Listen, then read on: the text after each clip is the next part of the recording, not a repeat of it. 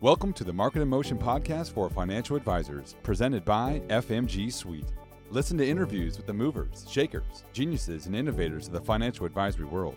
Visit fmgsuite.com to discover more great resources and products to transform you into an extraordinary marketer and grow your advisory. And now, without further delay, the Market in Motion podcast for financial advisors. Hi, everybody. Mike Woods here, one of the founding members of FMG Suite. Welcome to the Market in Motion podcast for financial advisors, presented by FMG Suite. More than 40,000 advisors rely on FMG Suite to help them stay connected, build relationships, and grow their business.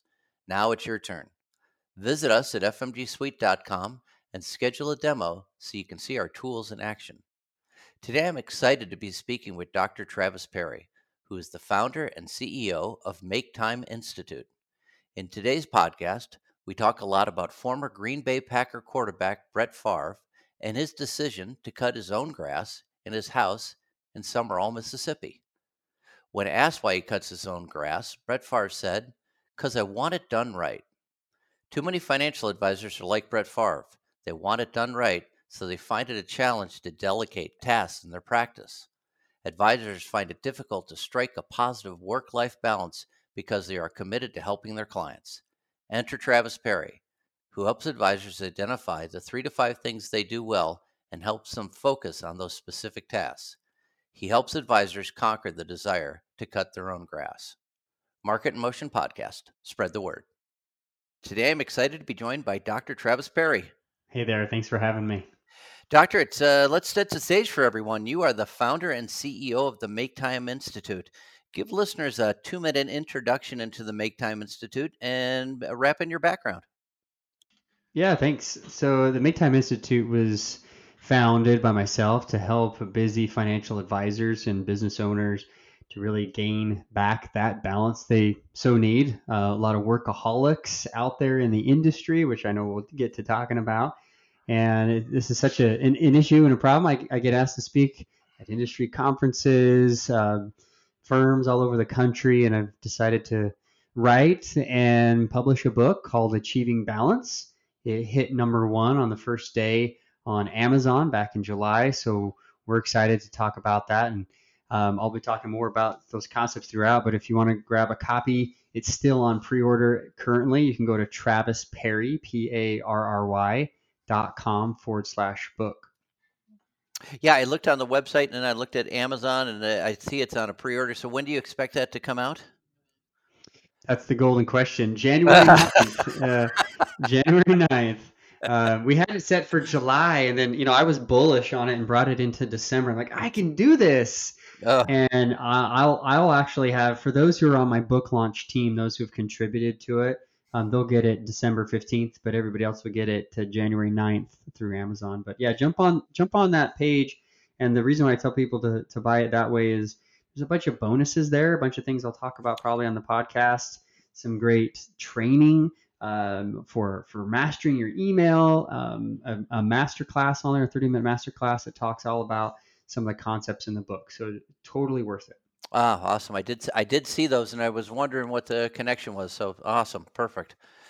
Well, let's jump right in. Travis, I wanted to first talk to you a little bit about, you spent nearly a decade as a financial advisor, and you really lived that life of balancing the demands of a practice with the needs of a family. And then you went back to school and earned a PhD in family relations and human development.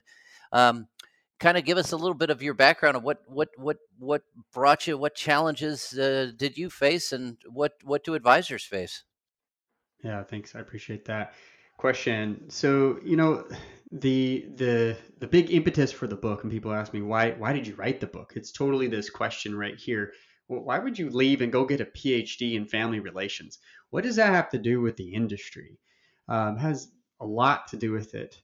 In fact, I would say it's crucial. Advisors are actually 3 times more likely than even a entrepreneur, a business owner, to be a workaholic.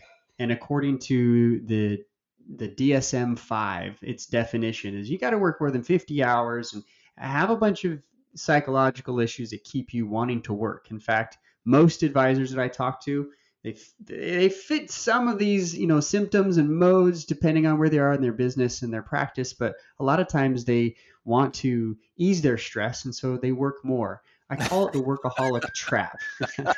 Right? Hey, let's create a practice and let's go independent or whatever it is, but no, I'm going to work 80 hours a week because I'm going to make this lifestyle. Well, in the meantime, their health, their relationships, and even their own personal finances suffer at periods of time, as mine did. And I lived that life and I see it firsthand. So when my father, who was 49 years old, was on a bike ride one day, he's a mountain biker and, gave that love of mountain biking to me. I got a call January 9th from several of my family members saying, "Hey, Dad had a heart attack. He's on his mountain bike. We're not sure what's going on." It was full panic mode. I'm like, wait a minute, my dad's 49. He's going to be fine. Whatever they called it, cardiac arrest, right? That's the legal term. Sure. He's like, no, he's fine. It was totally in shock. But when I spoke at his funeral, and I was the last person up there in front of a sea of, wet eyes and faces, I knew that there was something that I needed to do about stress management, and how we manage that. And I got to thinking about my life, about living it with purpose and living it without all of this stress. It really comes down to work-life balance. Gotcha. I love my dad. I had a strong connection. He was a great dad. But I think that he himself, as an entrepreneur, didn't really manage stress, the way that we should. And I think a lot of advisors are, again, 3 times more likely to have that stress buildup, whether it shows up in a heart attack or in a divorce or, maybe even a bankruptcy or some financial problems at work. Like, that's really tough when you're selling people this idea of reaching your goals and living the life. Gotcha. Yeah, you touched on something that's very interesting there. You talked about how to relieve stress, people work more. And I know I find that in myself, in my own makeup. If I feel like something's going to be a challenge, I'm going to spend more time at it. And I would imagine with a financial advisor, that's almost a chronic condition. Yeah, absolutely. In fact, this is what I hear all the time from my own clients. Well, I've got these really important clients, or I have these advisors that I work with in my firm. They matter so much to me that on my vacation, I'll reply to email or I'll check to make sure things are happening. I'm like, when do you relieve that stress? And some people hang on to it, Mike. Some people just no, they own it. Like, that's how I deal with it, and I'm okay with it. Okay. Oh boy. There's a reason why men have a very high heart, attack rate in the United States. It's because of that ego right there. Right. It's interesting. Let's spend a second. You talk about financial advisors and their desire to do it. How does that compare and contrast, say, with another type of an entrepreneur? Say an entrepreneur that starts up any type of company, and let's make it more like a startup, like a tech firm, let's say. Yeah, that's an easy one, right? Just throw tech in there. So you're creating an app. All right, you've got this app. You've got a team of people you're working with. The deliverable is the app, right? It's not necessarily a service. Where financial advisors, not only do you have a team and people you're working with on a daily basis, but you've got maybe hundreds, if not thousands, of clients you are managing. And so those relationships, that is your business. That's your service, right? My father was a plumber. And I remember the day, Mike, when I sat in his plumbing truck going, "Dad, I love the fact that you're a business owner, like you're an entrepreneur. You don't have to answer to anybody. That is so cool." And he looked at me coyly, like with this dumbfounded face, like, "Trav, I have hundreds of bosses."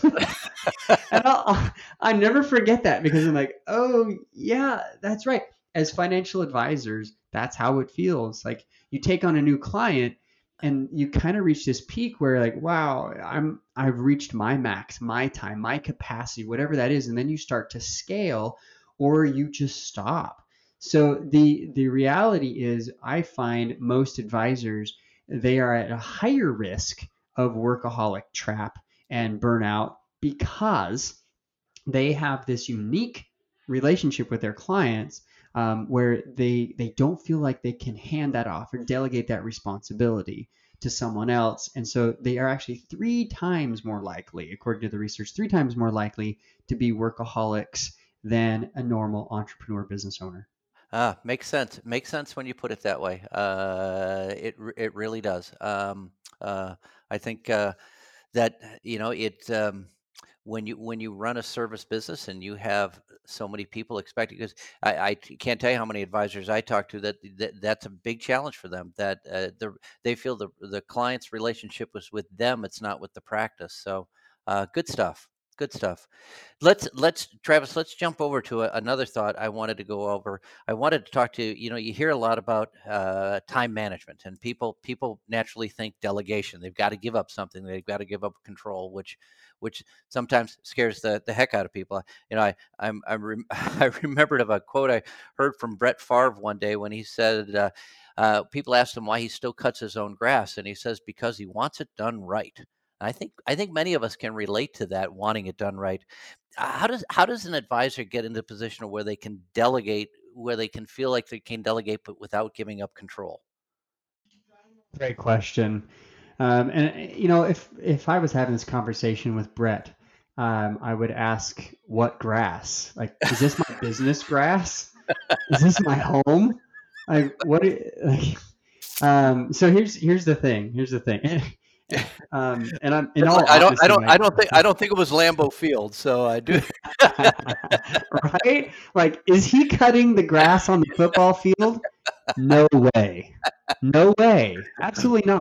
He's getting paid millions of dollars to show up and throw a ball around a field. Now, I'm not saying that's not hard. It's what we've done to society. We Sure. think that's important, and that's a different story. So we pay people a lot of money and we watch it. Okay.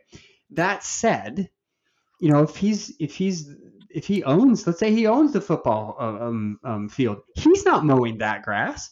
But if he goes home and mows his own grass, I don't fault him for it at all. I think there's something, again, this is this work-life balance.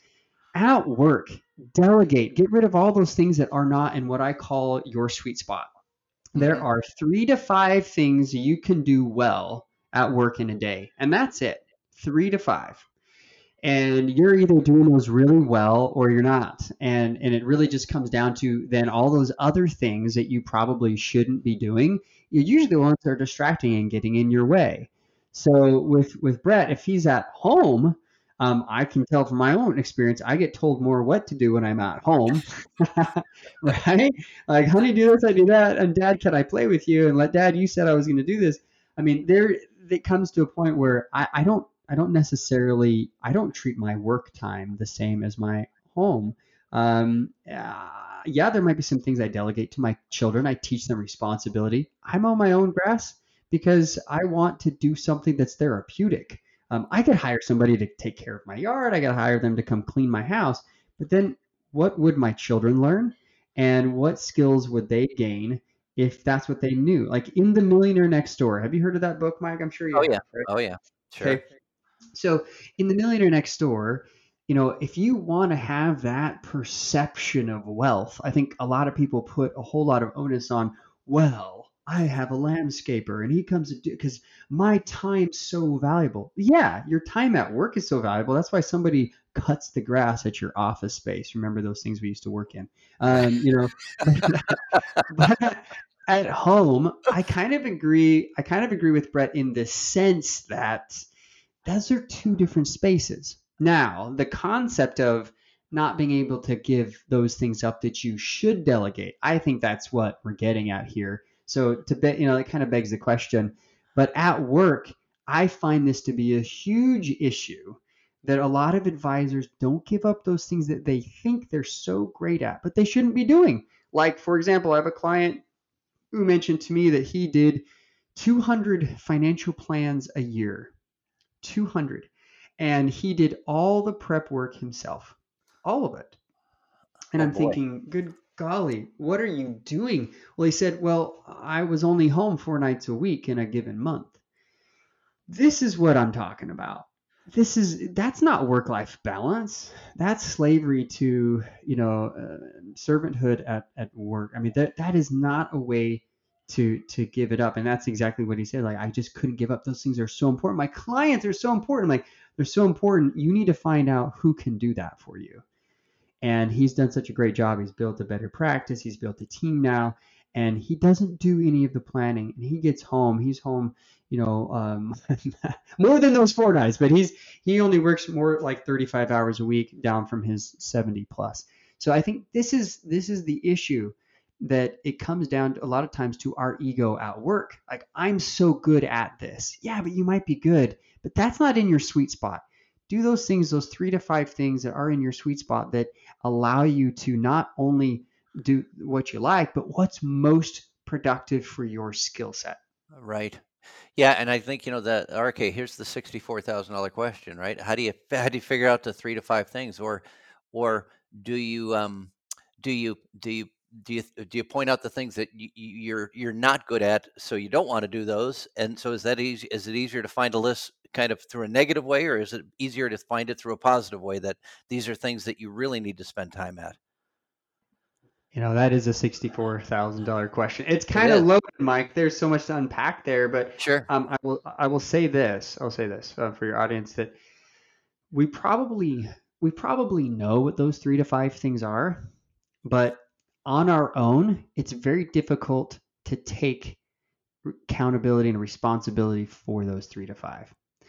So, for example, I know what I need to be doing. It's speaking, it is working with my clients, and it is doing some high level onboarding of those clients. Everything else should really be delegated, outsourced. And if I touch anything else, it should be really, really high level. Does that make sense? Sure. So Absolutely. Yeah. I Yeah. I know what those are, and you probably do too. But there are a lot of people who are trying to do so much. They're a financial advisor and they're a firm owner, or they're at an insurance company. They're the managing director or managing partner. They're doing all of these pieces, personal production, and they're also hiring people. Well, unfortunately, you might think that a certain task is helping you to do one of those things. For example, a managing partner that a client of mine, he was doing like a $15 an hour task all day long, trying to get new hires in. And while he's trying to build his firm, what he needed to do is hire somebody that's their full-time job, right? And once he was able to do that, that freed up his time immensely. And he was just then making the final offers for those advisors to join the firm.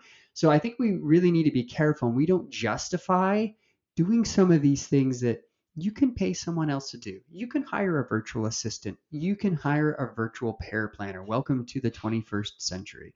Right. And I think that is so important, that no, Brett, I'm not cutting, the football field if I'm the quarterback. No way. Yeah, only if it can give a some kind of tactical advantage. But you're right. Yeah, Don't go there. Don't deflate the football. There you go. Yeah, boy, ain't Right. that the truth? Ain't that the truth? Yeah, I think that's a good way to leave that question, because I do think it's you really have to define those 3 to 5 yourself. Those tasks yourself, but there are some core tasks, I think, that what you're suggesting is, they, as an advisor, they really need to focus on. If for example, they the regulatory issues that may or might not be something they're good at, so they should consider delegating that. Yeah, and it comes down to more than just good at. There's a bunch of different quadrants. Some people talk about, how do Right, you sure. delegate something? But I have a formula. It takes about an hour and a half, and this is actually a strategy session that I do for people who I'm considering to be a good client of mine. And what we'll actually do is unpack several different things, and I've got a process that works. We look at all of the activities they do. We give them a definition, and after that, I have a way to help them rank it. and be able to say after they've ranked it correctly, then we look, well, then here's your 3 to 5. Here is your sweet spot. And while I think we do have a pretty good sense of what those might be, a lot of times we lie to ourselves in the process.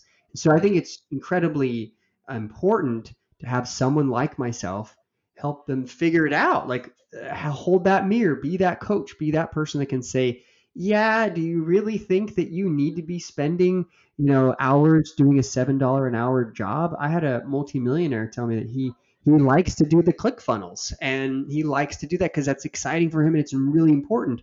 And after I told him that he really needs to consider, getting rid of that, he found somebody for $7 an hour that could do that job. So I think we're lying to ourselves a lot of the times. So in theory, Mike, yeah, we could do that.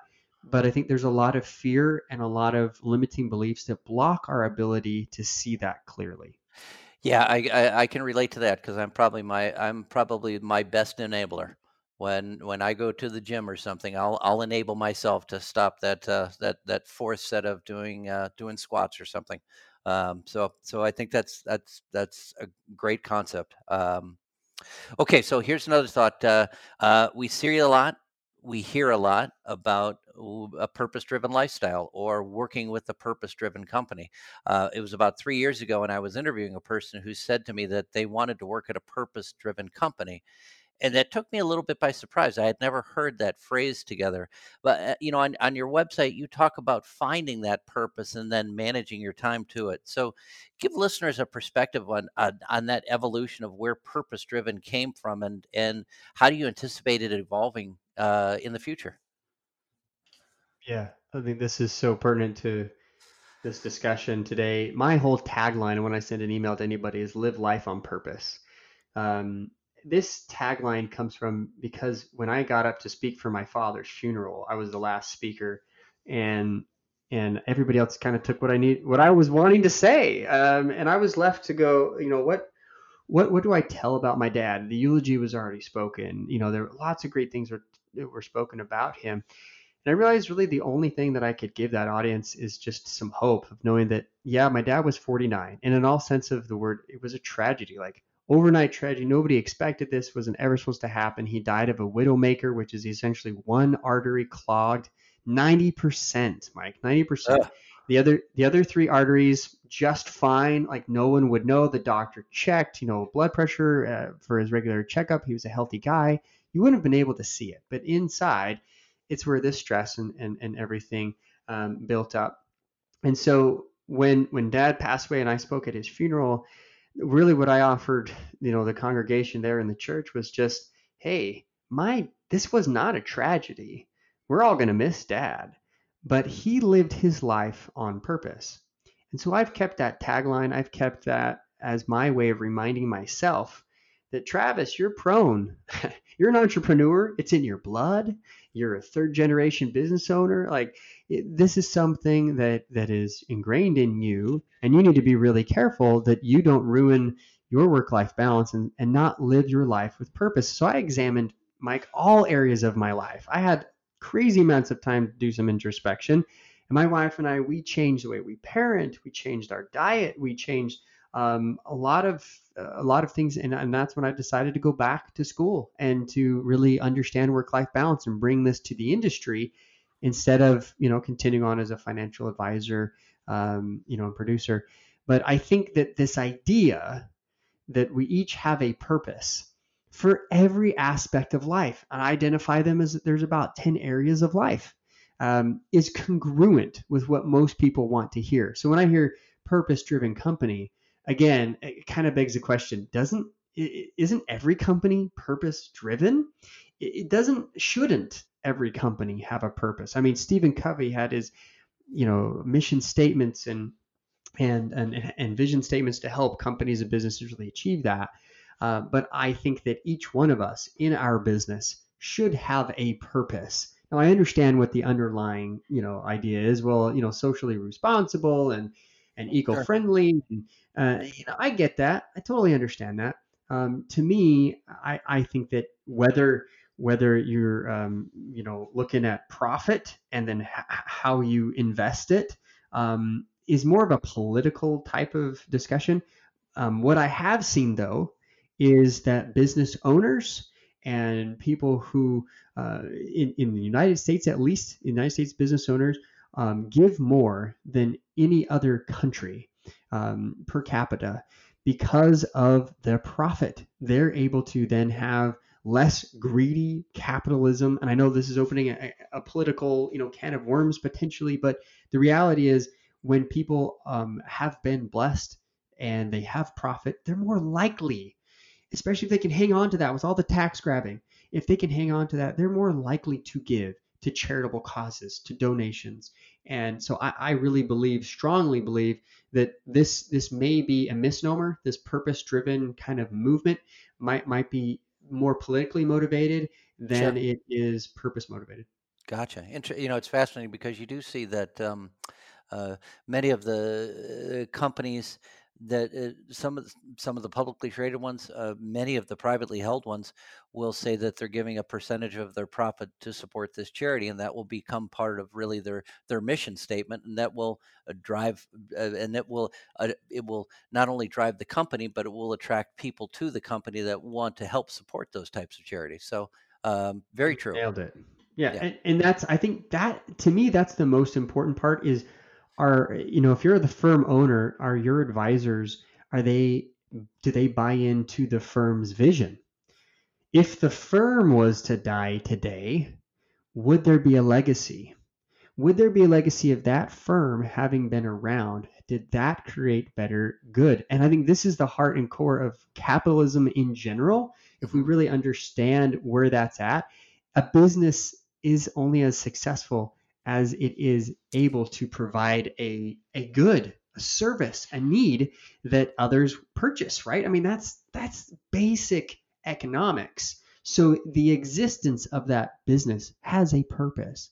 Are there sources of businesses that are just in it for a profit?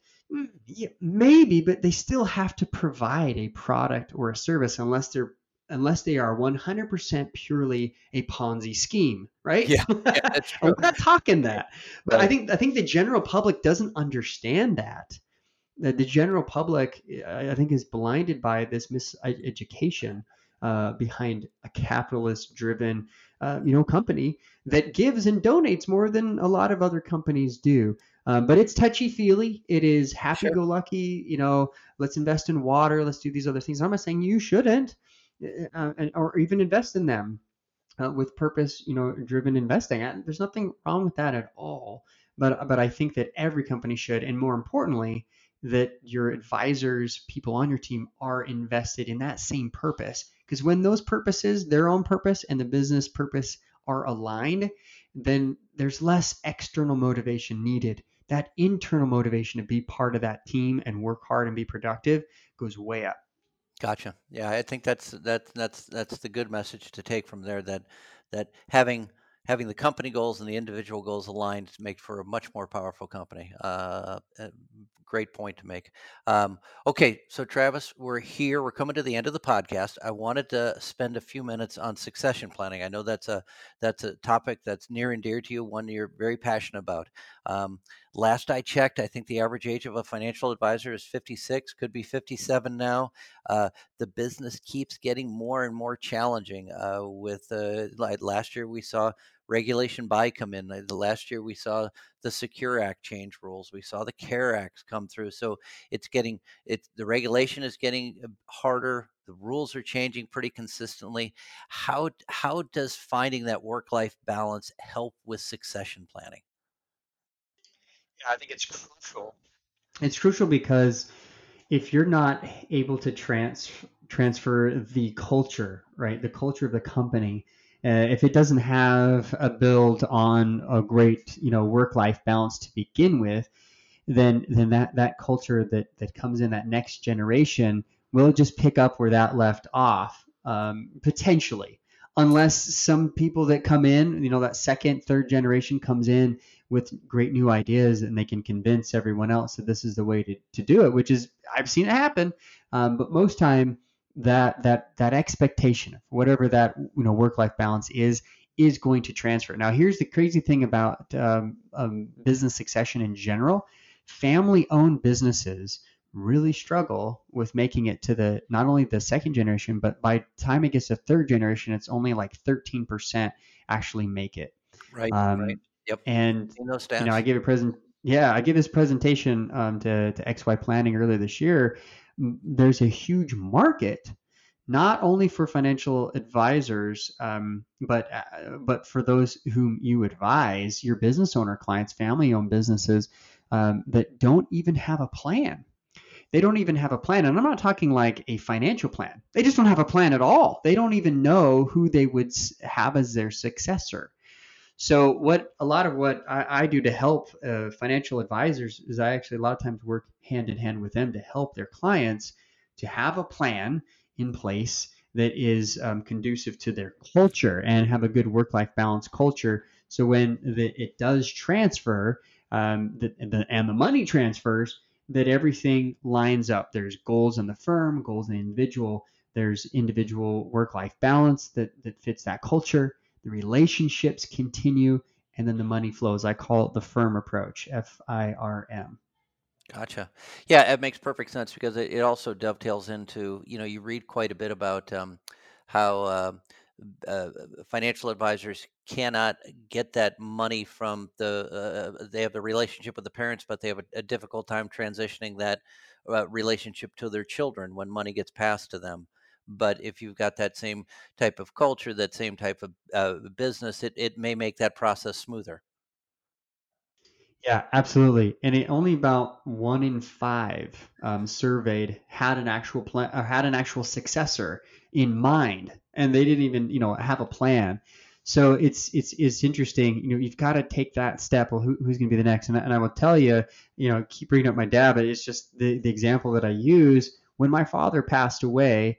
My grandfather, who I didn't pressure enough before, right? As a financial advisor, you're the grandson coming in, going, "Hey, let me help you. We've got everything taken care of. We got a good accountant. Great." When I said, "Hey, Grandpa, tell me, what was your buy-sell agreement?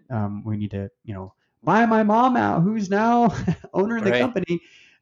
He looked at me with tears in his eyes, like, "We have a $10,000 policy." Oh. And this is a big pet peeve of mine, and something that I think needs to transfer. As advisors, we needed to be doing a better job, and sometimes we get pinned for being pushy or whatever. I should have been more pushy. I totally should have. It was for the sake of the company, but I believe that maybe pushy isn't right. Maybe it's just assertive and saying this is the right thing that needs to happen.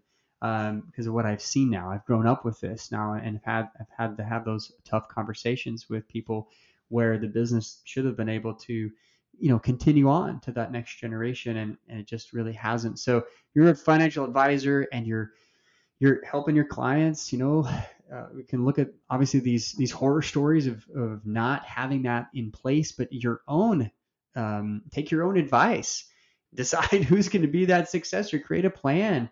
What a good friend of mine, his father knew that he wanted to make that succession happen, so he sent his son to off to school to get his CFP and do a master's in financial services, and so he could come back and take over the company. And he had a plan for him. He had a path. Obviously, he still had to take that path, but in reality, there was at least a strategy, at least a plan in place, and a financial plan to go with it. Gotcha. Yeah, I think it is to practice what you preach, because that is what they would talk to an individual about. But sometimes it's not something that comes natural to a financial advisor to look inside and say, how can I put a plan together for me? So good stuff. Travis, I want to thank you so much for today's podcast. Certainly learned a lot. I learned I'm still going to cut my grass, but I'm going to look at it a different way now. It's good stuff. Well, I appreciate the opportunity to having me on, and I hope people pick up the book, Achieving Balance. Go to travisperry.com/book. It's still on pre-order. And grab the bonuses, the master, there's that 30-minute master class, a 10-minute training on how to be a master of your inbox, and a great article about how to take more vacations, how that helps you be more productive and have better balance. Gotcha. Good stuff. Travis, thanks again. Thanks everybody for listening. Till next time. Thanks, Mike. Appreciate it. Thank you for listening to the Market in Motion podcast for financial advisors. If you found this episode informative, please share with your peers and colleagues. Visit fmgsuite.com to discover more great resources and products to transform you into an extraordinary marketer and grow your advisory. Subscribe and get updates delivered right to your inbox.